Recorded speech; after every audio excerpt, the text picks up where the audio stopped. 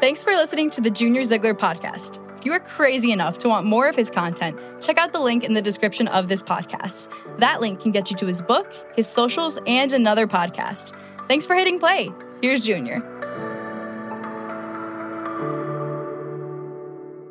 Well, I am excited for this. I guess I kind of have to be, don't I? It's not really saying much for me to be excited for this. I will say this. We actually had a different sermon series planned to start today. I'd done some legwork on the sermon series, and then I was working with our graphics people to get a vibe going with art and videos. This is great. Really looking forward to it.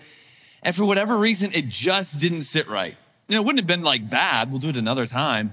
It just felt like God was leading right here. And to be perfectly candid with you, I don't fully get it. I just believe that God is leading us to be on these pages of scripture together for the next 8 weeks. And I'm just going to submit to that. And I'll look forward to learning the full why as to why we're going to be on these pages. I am excited though. Let's do it. Matthew chapter 5 is where we're going to be. It's page 809 in the Bibles in the chairs. Otherwise, I know a lot of people use their phones or tablets, the Bridge app with notes and the Bible all in one spot. But Matthew chapter 5, we're just going to look at a few verses together, kind of do a deep dive on these verses. Did you hear about the new epidemic that's going on? I'm not talking about COVID or anything like that. Something very different. And this is sinister. And you're going to think I am joking about this. This is not a joke. This actually comes from the National Library of Medicine. Government, they formally announced that we are experiencing a narcissism epidemic. And you might know a few people who are suffering from this epidemic. I think we've all felt this, but it's just really interesting that our government is now formalizing it. It's not just a joke now. It's not just a feeling that we can kind of feel. This is a real problem in our society. And so the money question has been, as people have been kind of debating about this, is what's the cause? What are the contributors to this narcissism epidemic that we find ourselves in? And most appropriately have pointed to, well, it's got to be social media. It's that attention-grabbing platform, TikTok. My goodness, I don't have TikTok. I see it sometimes, though. I'm like an old person. I see it later on Instagram. TikTok is annoying. And I know I sound like an old man, but TikTok is annoying. What a great way to ruin a song to me. It's all that lip syncing. Okay, let's get your whipped man to video you lip syncing a song. That song was cool. And now when I hear it, I just think of a dancing wannabe influencer. Old man rant done. But all that to say, social media has greatly influenced narcissism. Our minds tend to think about, what's postable here, kind of looking for what's next in the viral wagon I can kind of jump on. And most of those posts are a reflection of me. It feeds attention and it can lead to narcissistic tendencies. Social media is probably the biggest player in that, but it's certainly not the only one. Interestingly enough, this tend toward narcissism actually started back in 1960. So for any of you sitting here thinking, yeah, the younger generation is narcissistic, hey, you started it, all right? So we're all in the same boat together. Since 1960, books. You remember books, don't you? You sit down, you read, and you actually, you don't scroll. You actually turn the page, and there's no lip syncing and bad dancing on it at all. Books are kind of nice. But since 1960, there's been this major upswing in the use of individualistic pronouns, like I and me. So before 1960, authors, and really the nation as a whole, but authors used the words we and us far, far, far more than today. Today we use more I and me because that's who we like. Another player in this is messages and programming and education. So from a very young age, and you'll see this on PBS Kids, for example, and I'm not against PBS Kids, but we'll tell our kids, hey, believe in yourself. You got to love yourself. My favorite show growing up, I don't know if any of you ever saw the show, but Arthur. You ever watched the show Arthur? It's a best show. Arthur the Art is a very weird show, but he's an aardvark or something. I don't even know what he was. But Arthur, and the theme song of Arthur was, if you remember the line, just believe in yourself. That's the place to start. Now, interestingly enough, we're going to see Jesus say the exact opposite. He starts in the exact opposite place, but that was sung to kids. Hey, believe in yourself because that's the place to start. And it's those messages that hang on posters in school. It's on programming. Unfortunately, some churches now, you go to some churches and they teach that. Hey, you got to really love yourself and believe in yourself. I told my daughter this week, actually, she had a math test and she was, I was kissing her goodbye. She was jumping out of my truck. And I said, hey, babe, don't believe in yourself, all right? You failed the practice quiz. Don't believe in yourself. You'll get an F. Believe in studying and hard work. I know I'm a terrible dad, but just don't believe in yourself. Believe in the right thing, all right? But whether it's social media, whether it's literature, whether it's common messages, whether it's instant gratification, it's another feeder into all of this. Whatever the cause is, here we are. We live in a world that is addicted to being famous. We got to get out there. It's attention grabbing. At 5 seconds of fame, going viral, we really get our identity and our worth from attention and likes. And as narcissism is on the rise, our mental health is on the decline. And it's actually following the exact same trend, which is fascinating. It's an epidemic that we're in. And the cure, believe it or not, is older than the epidemic itself. 2,000 years ago, God in flesh stood on a hill overlooking a crowd and said, I'm not looking for the ones who want attention. And I'm not looking for the ones who want to be famous. I'm looking for the opposite. Today we take a deep dive into that treasure of Jesus' words. Let me pray, and we're just going to jump right into this. God, we do thank you for your word. And for many of us in this room, we've been opening our Bibles for many, many years. And it's a beautiful thing. For some of us, it's been maybe just a couple days. Maybe even for some of us, it's been the first time. And that's a beautiful thing too, just new to all of this. But Father, whether we're new to all of this or not, may this not be a monotonous time. But may we see your word through fresh eyes. May we allow your Holy Spirit to convict us as he illuminates this text to us. But Father, you will speak as you always do through your word. I ask that we listen and really tune into what you have for us today. And we thank you for this beautiful time that we can gather together with brothers and sisters and hear from Dad. Just what an amazing thing. We thank you. Pray this in Jesus' name. Amen. Well, as the lens of Scripture zooms into Matthew chapter 5, which is where we're going to be for the next 8 weeks, we find ourselves with quite the view to really drink in. It's northern Israel, the precious Sea of Galilee. In this arid region, this 13-mile-long lake sticks out as really a life-giving source, one of the only life-giving sources for miles.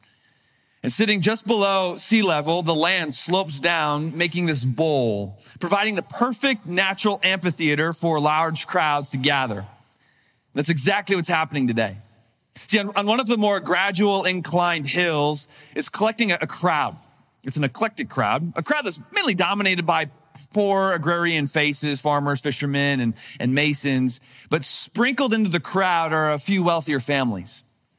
Moms lay out tapestry blankets and unpack little lunches for the families as kids run up and down the hill, jumping off the boulders that just kind of pepper the hillside.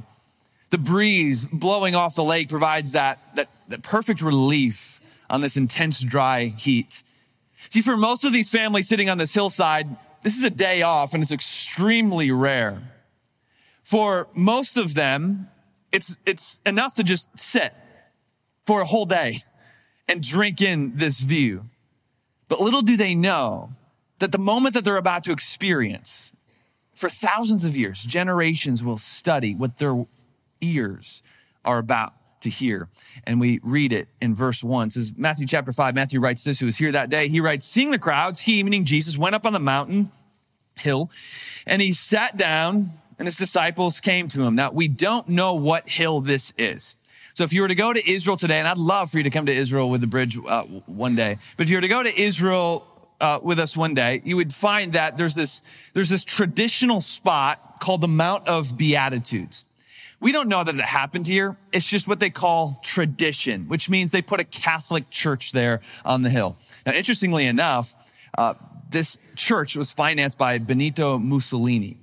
And so this church came along, claimed this spot, said, all right, this is where it happened. And then, it built some really nice gardens. And then it charges you to come in and walk around and look at things. And then nuns yell at you for being too loud. The bridge, we get yelled at every time by nuns, every time we go to this church. You talk about traditional spot. That's the bridge tradition, to get yelled at by nuns at this spot. I will say this though, it's a beautiful view of the lake, and we do go here for a reason, just because of the view and the gardens. And I really enjoy taking the group here, and we read the Sermon on the Mount. We just kind of envision it, and then we sing until we get yelled at, and it's a great spot. Now, was it here where Jesus taught? No idea. It did not have gardens. Definitely didn't have nuns running around shushing people. During Jesus' time, it would have looked a lot more like a brownish prairie peppered with boulders. And so when Jesus taught, as it says here, Matthew writes, he sat. It was rabbinical tradition for teachers to sit down. And then those listening oftentimes would then stand. Now we have that flipped right now. I think we should go back to the old way of doing things. You should all stand and I should sit. Some of you might, not struggle to stay awake. So Matthew's really just kind of painting this scene here in verse 1.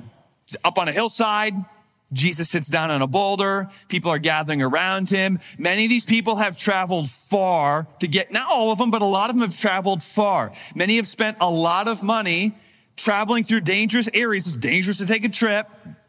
So they're traveling through dangerous areas. It's like a once in a lifetime trip for most of these people sitting on the hillside.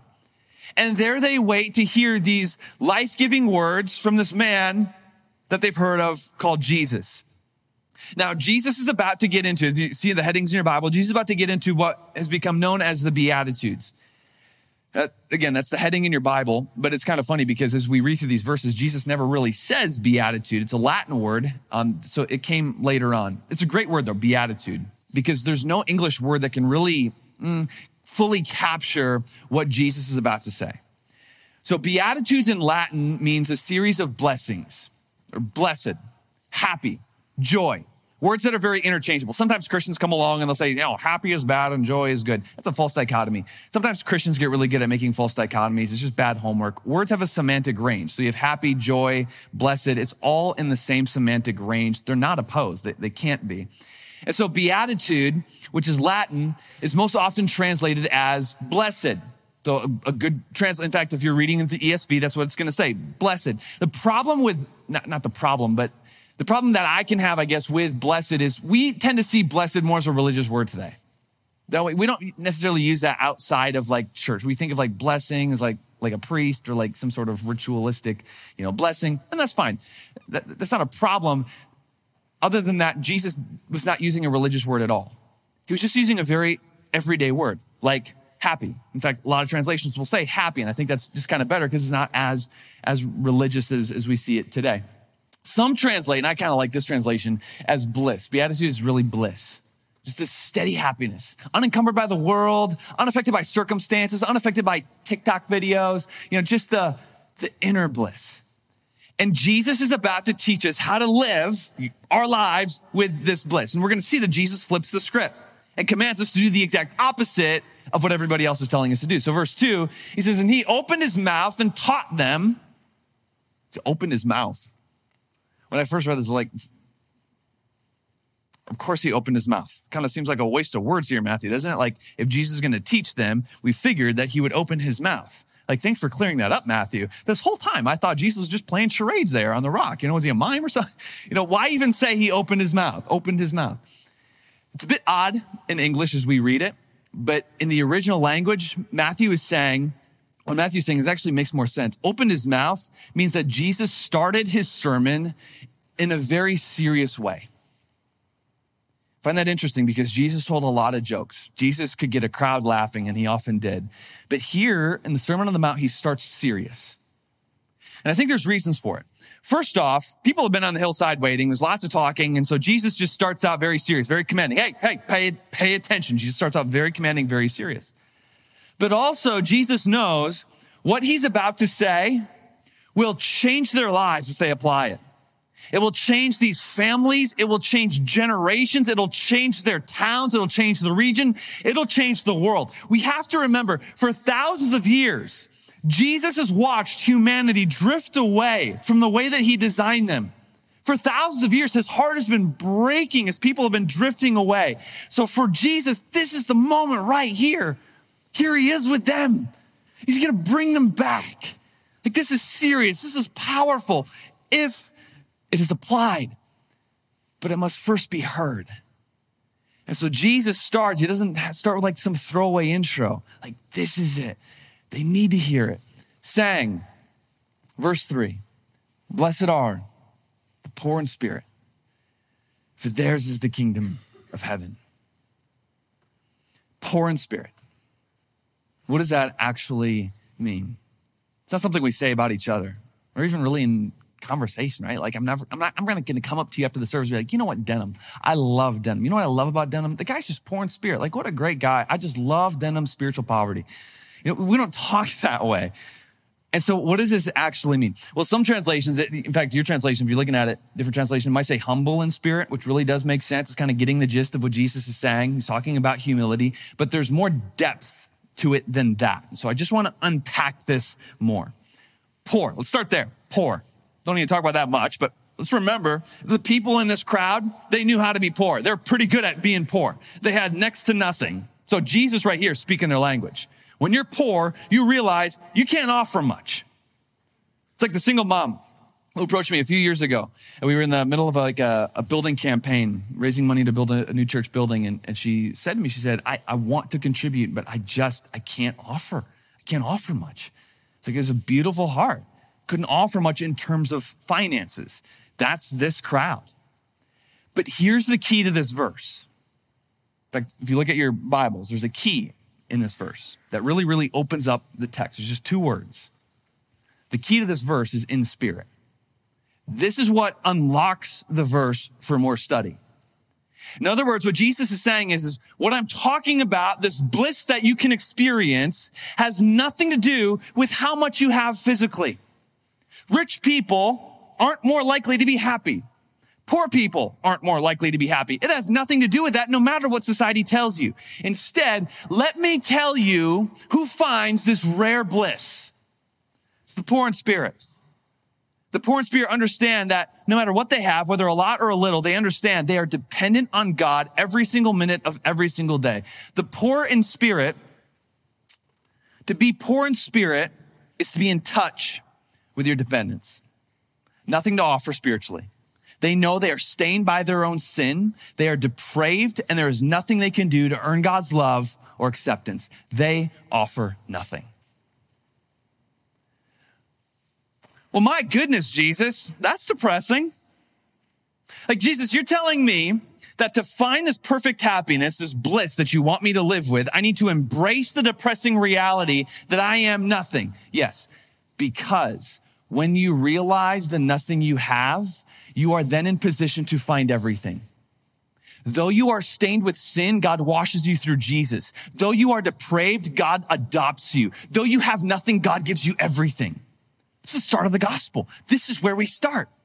Opening our eyes to our spiritual reality and God's love.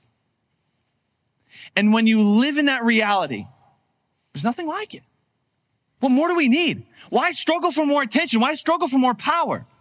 As one of my favorite Switchfoot lyrics goes, I found all that I want, and all that I long for is you. It's just this blessed bliss. Here's one way to think about it. I think about it, when I think about poor in spirit, I think about my wife giving birth. The day that my first daughter was born, this was Madison, I got the first time holding her. That day that my wife gave birth, I was on cloud nine. I was like, I have a daughter. I didn't know I was going to get two more. It would have been even better. I was like, I have a daughter. And she kind of looks like me. Poor girl. And just holding her in that moment was bliss.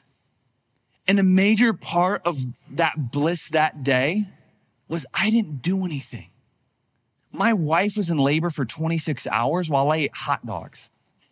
She was in pain and she was exhausted, and I kind of felt great. So I'm holding her, having this child. I brought nothing to the table. Like, I did nothing, yet I get the blessing. I did nothing. I did something, but like the one thing I think about the most, that was part of the blessing, actually. My wife, she actually sent me a meme the other day that said, pregnancy is like the ultimate group project. She does 99.9% of the work, but both get the A. It's like, that is so good and absolutely so true. But part of that blissful moment as a dad, holding the blessing, she's like, I don't deserve her. And I'm thankful for my wife and the sacrifice and the beautiful gift that she just gave me. And I bring nothing. It was humbling, yet it was beautiful, and it was bliss. This is the idea that Jesus is getting at here. We bring nothing to the table. God does everything on the cross and the empty tomb, yet we're the ones holding the blessing of forgiveness. Jesus says that reality, when you can live in that reality and engage that reality, that is pure bliss. Live in that. Now, here's the thing with all this. This makes sense. It makes sense. Like realizing you offer nothing spiritually, it's definitely, it's definitely backwards to what our attention grabbing society is. But, we can read this and biblically and even logically, it can make sense. But what does this look like practically? Because it kind of still feels ethereal. Like a guy like me, I read this and I think, okay, this is great. Poor in spirit. I want this. But like, how do I get in touch with that spiritual dependence more? How can I feel this spiritual poverty more? Like, I know I'm bankrupt. So is it just like, I just got to live knowing, or is there something I can do to be more poor in spirit throughout my days? And Jesus would say, I totally got you. You just have to keep on listening to the sermon more.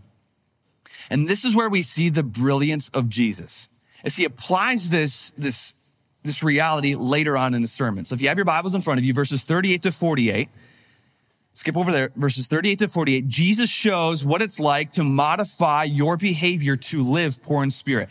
I love this about the Sermon on the Mount. Jesus gives the Beatitudes, and then it's like, with a lot of them, he's like, here's how then you apply this. Jesus is a very applicable teacher. Here's what he says, verse 38. He says, you've heard it said, an eye for an eye and a tooth for a tooth. So that's the script, but I flip it and say to you, do not resist the one who is evil, but if anyone slaps you on the right cheek, turn him the other also. And if anyone would sue you and take your tunic, let him have your cloak as well. And if anyone forces you to go 1 mile, go with them 2 miles. Then he goes on to talk about loving your enemies. Pray for your enemies.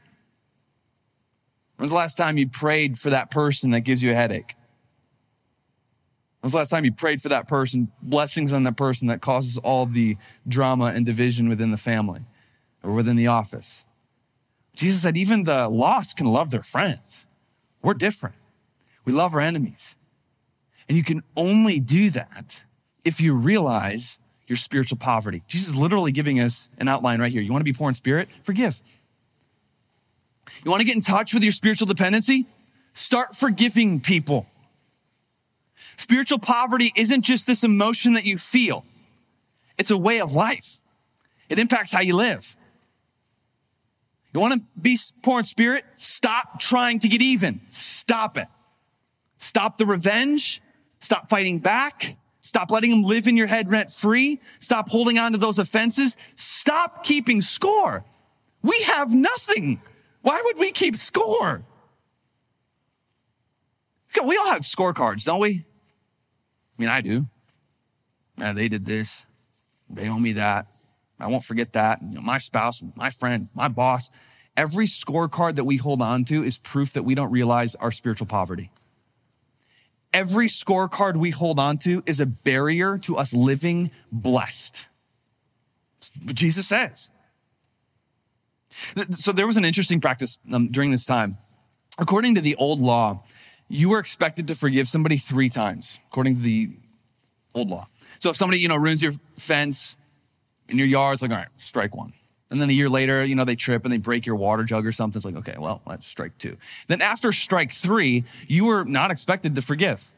And so people would actually keep records, often on rocks. In fact, archaeologists have uncovered some of these rocks, some of these scorecards, these ancient records of offenses. Like, well, Rebecca said that to me. And Simon, took that, and the neighbors trampled over my garden. And we look at this, we kind of smile, right? Like, we think like, this is silly. Like, come on, get over it. Like, you're actually taking time to tally people's offenses? Like, come on, grow up. No, I think this is many of our heads. This is many of our minds. Oh, sure, we don't have a rock that we kind of scratch our tallies on, but we have people, we have situations that are living in our head rent-free, and we can't shake it. Scorecards up here. It's part of the reason we struggle so much with mental health today. Our minds are like overloaded computers. So many files of scorecards and offenses. That's why Jesus on the Mount completely flips the script. He says, forget 3 times. Forget 3 times. Just live forgiving. Forgive constantly. Let it go. Cancel the debts. Forget your little tallies and move on. We think about it, we're like, okay, what? All right. But how, Jesus? Like, that sounds great, but like, that's easier said than done. Maybe. Unless you realize your spiritual poverty. When you're in touch with your spiritual poverty, you don't keep score. Because the scoreboard would read, you're always losing. The way I think of it is like last fall, some of the guys on staff play golf, and I never play with them because I hate golf. Like, look at me. Do I even look like a golfer? You know, I can't even like fit in with them. I look like the guy who you find sleeping on the 5th hole. I love what Mark Twain wrote. Mark Twain wrote, golf is just a good walk spoiled. It's like so good. Like, let's dress up, guys, and pay money to go walk through the park. Like, come on. Anyway, so these guys, they've been trying to talk me into golfing. So finally, like last fall, I caved. I went golfing. I'm terrible. And so the whole time as we're on the course, I kept on saying, I'm not keeping score. I'm not keeping score. I'm not keeping score. Because if I kept score, it would just be depressing. Jesus here is teaching that you should go throughout life the way Junior goes throughout a golf course. Thinking, I'm not keeping score here. Because if I kept score, it would just be depressing. Sure, I might have something on someone, but God has a ton on me. And he burned the scorecard. He nailed that scorecard to the cross. Who am I to hold on to a scorecard? Because the real score is I'm far worse than what any sort of critics say I am. I'm far worse. Like, just like you, I've had people say things about me. Some even like have written things about me and turn people against me. I've even heard of some things that people have said about me. Might be even true. And then I'll spend hours sulking as a victim. Like, oh, I'm so persecuted, you know. And then it takes me too long, but then I realize it's like, nah, you know what? I'm worse. Like, oh, boo-hoo, they mistreated me. They said that about me. Like, whatever they're saying, I'm far worse than what they're saying. When we're in touch with our spiritual poverty, forgiving is way easier. It's why the spiritually poor live in blessed bliss, because offenses, they just roll right off of them. But it's not all that Jesus had. He applies poor in spirit in another way. Flip over to chapter 6, starting in verse 16. I know we're kind of bouncing around here, but I want to follow this outline that Jesus has in here for applying poor in spirit. So chapter 6, verse 16, Jesus continues on. He says, and when you fast, now that's really interesting if you look at that. If you write in your Bibles, it might even be worth circling when. Not if you fast, he says when you fast. So there's an assumption. Jesus assumes that his followers, if you call yourself a follower of Jesus, Jesus assumes that you're going to fast. And it gives us point number 2, straight out of the mouth of Jesus. You want to get in touch with your spiritual poverty? Number 2, fast. Fast. Now, this is a little bit interesting because there will be some confusion over fasting. So let's just talk about fasting for just a second. What is fasting? People use it differently today. In fact, you hear about it a lot. Some people do intermittent fasting for health reasons. And some people call like their diet, they're fasting from carbs, and all that's like fine and physically beneficial, but that's not to be confused with biblical fasting.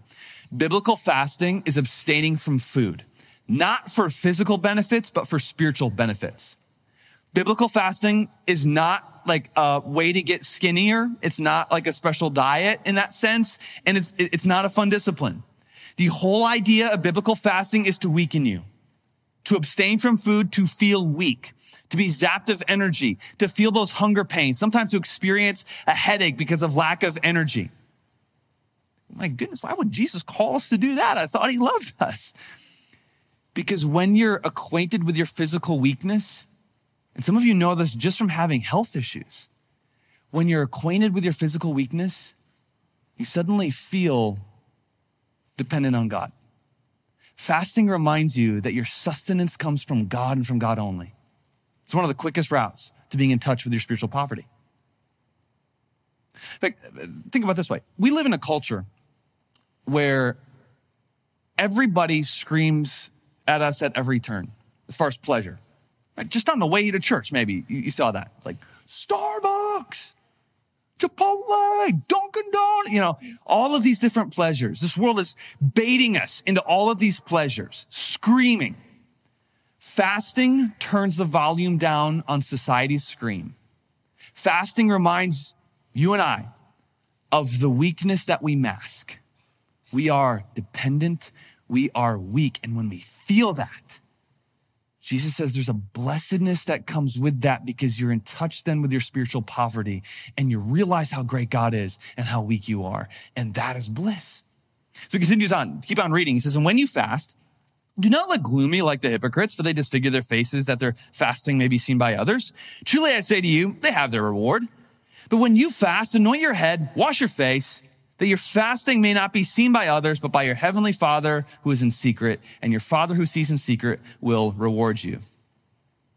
It's kind of interesting. There's something about diets that always get us talking, isn't there? Like, what's the joke? How do you know somebody's on keto? They'll just tell you. You know, for some reason, whether it's like vegan or, organic, whatever, like we're just kind of proud of our ways and we promote that. And that's human nature, I suppose, whatever. Jesus says here is with fasting, don't do that. Do not do that. Fasting is a private discipline between you and God. And if you get attention for it, it ruins the point. The point is to feel weak, dependent, and humble. And so Jesus warns us, getting attention for this discipline is antithetical. It's completely counterproductive. The point is to feel low, not feel high. But the feeling of being poor in spirit, you want to be in touch with your spiritual poverty, be a forgiver, fast. And then number 3, follow. Follow. Now, you could pull this point from almost any sort of part of the Sermon on the Mount, because this whole Sermon on the Mount, Jesus is just telling people how to live practically. That's the thing. I got to say this. Jesus was an extremely practical teacher. I know I just said it. I want to say it again.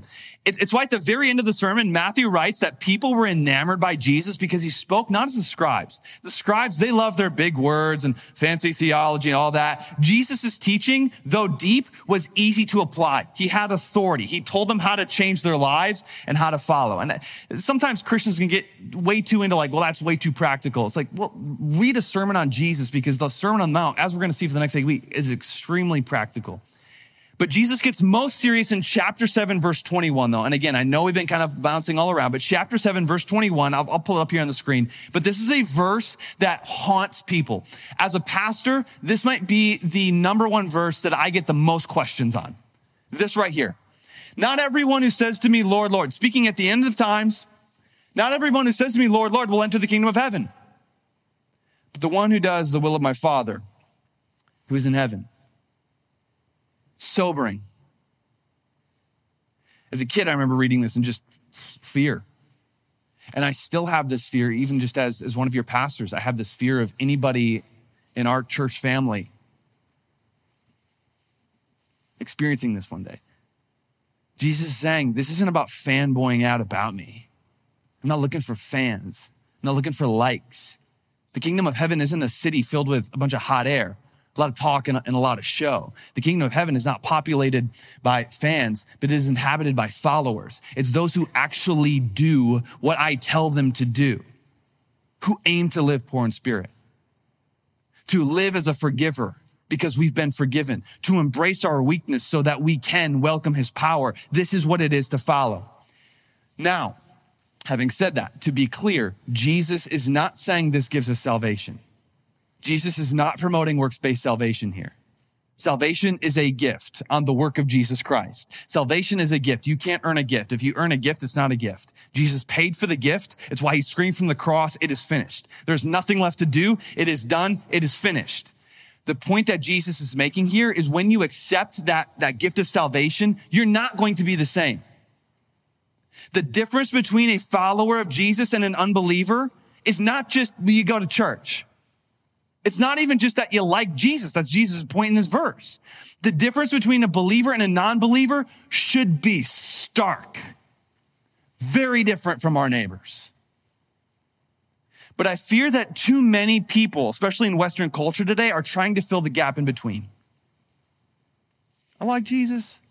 I'm cool with Jesus. I'll follow some of these rules that, Christians follow here. I'll try to hit up church when I can, serve, when I feel like I can serve.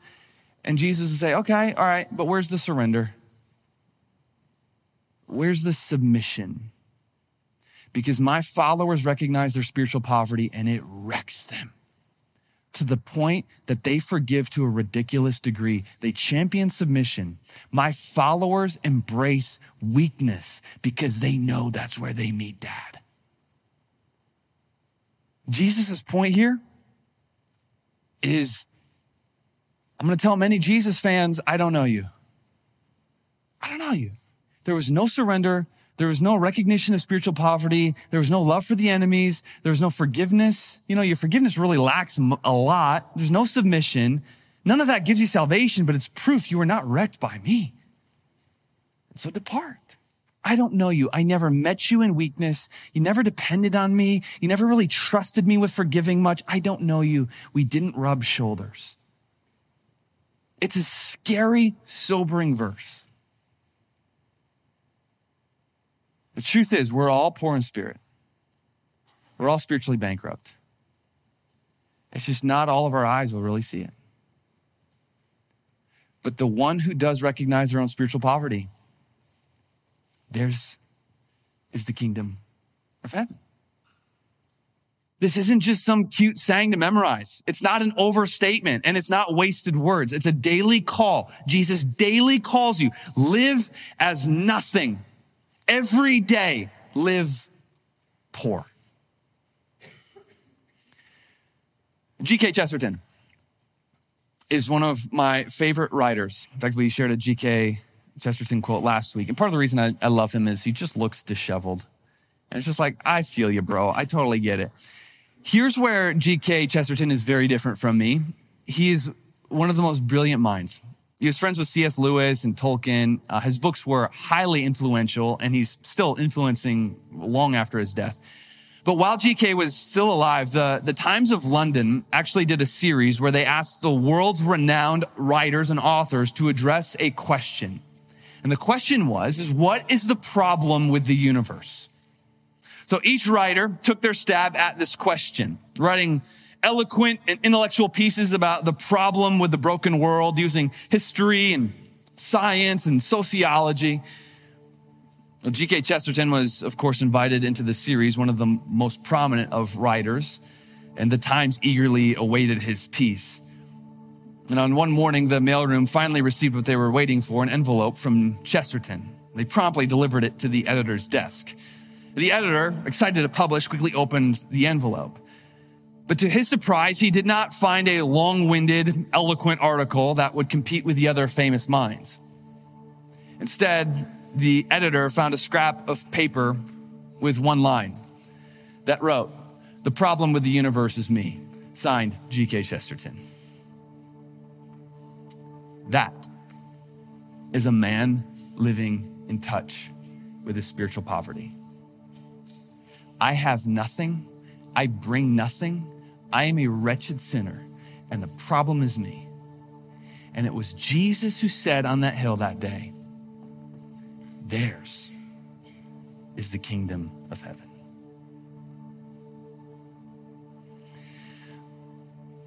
There are 4 words that come to many people's minds. It's come to your mind, it's come to my mind before. It's the words, if only everyone knew. It's 4 words that have shot through everybody's mind from time to time. If only everyone knew. You've thought it, I've thought it. But there are 2 hearts behind these words. The first heart said, if only everyone knew what I bring. If only everyone knew my leadership.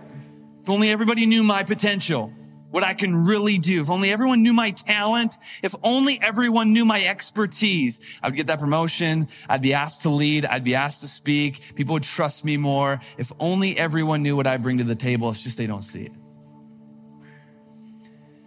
The second heart says, if only everyone knew the wretch that I am, the things that I've done, the desires that I have, the messes that I've made, the hurt that I've caused. If only everyone knew, they probably would want nothing to do with me. And so I'll serve humbly, and I'll submit graciously, and I'll live grateful that God still offers me mercy. One heart lives in constant frustration. And we all know what that frustration is like because we've been guilty of it. The other heart lives in blessed bliss. And Jesus that day said, heart number 2 is mine. Heart number 2 is all mine. Oh, I know the things you've done. I see the desires of your heart. I know you for who you are. I see the messes. I've tasted the hurt that you've caused, but I want you. I'm not mad at you. I'm mad about you. And your failures are not greater than my success on the cross. It's here in your nothing that you find everything. You are in the very best position to know full well my love and my grace. Blessed are, happy are the poor in spirit, for theirs is the kingdom of heaven. Thanks again for listening. Again, for more content, just scroll down to the podcast description and follow the link. Before we call it, would you be kind enough to share this podcast? It goes a long way. Blessings on you today. See you next time.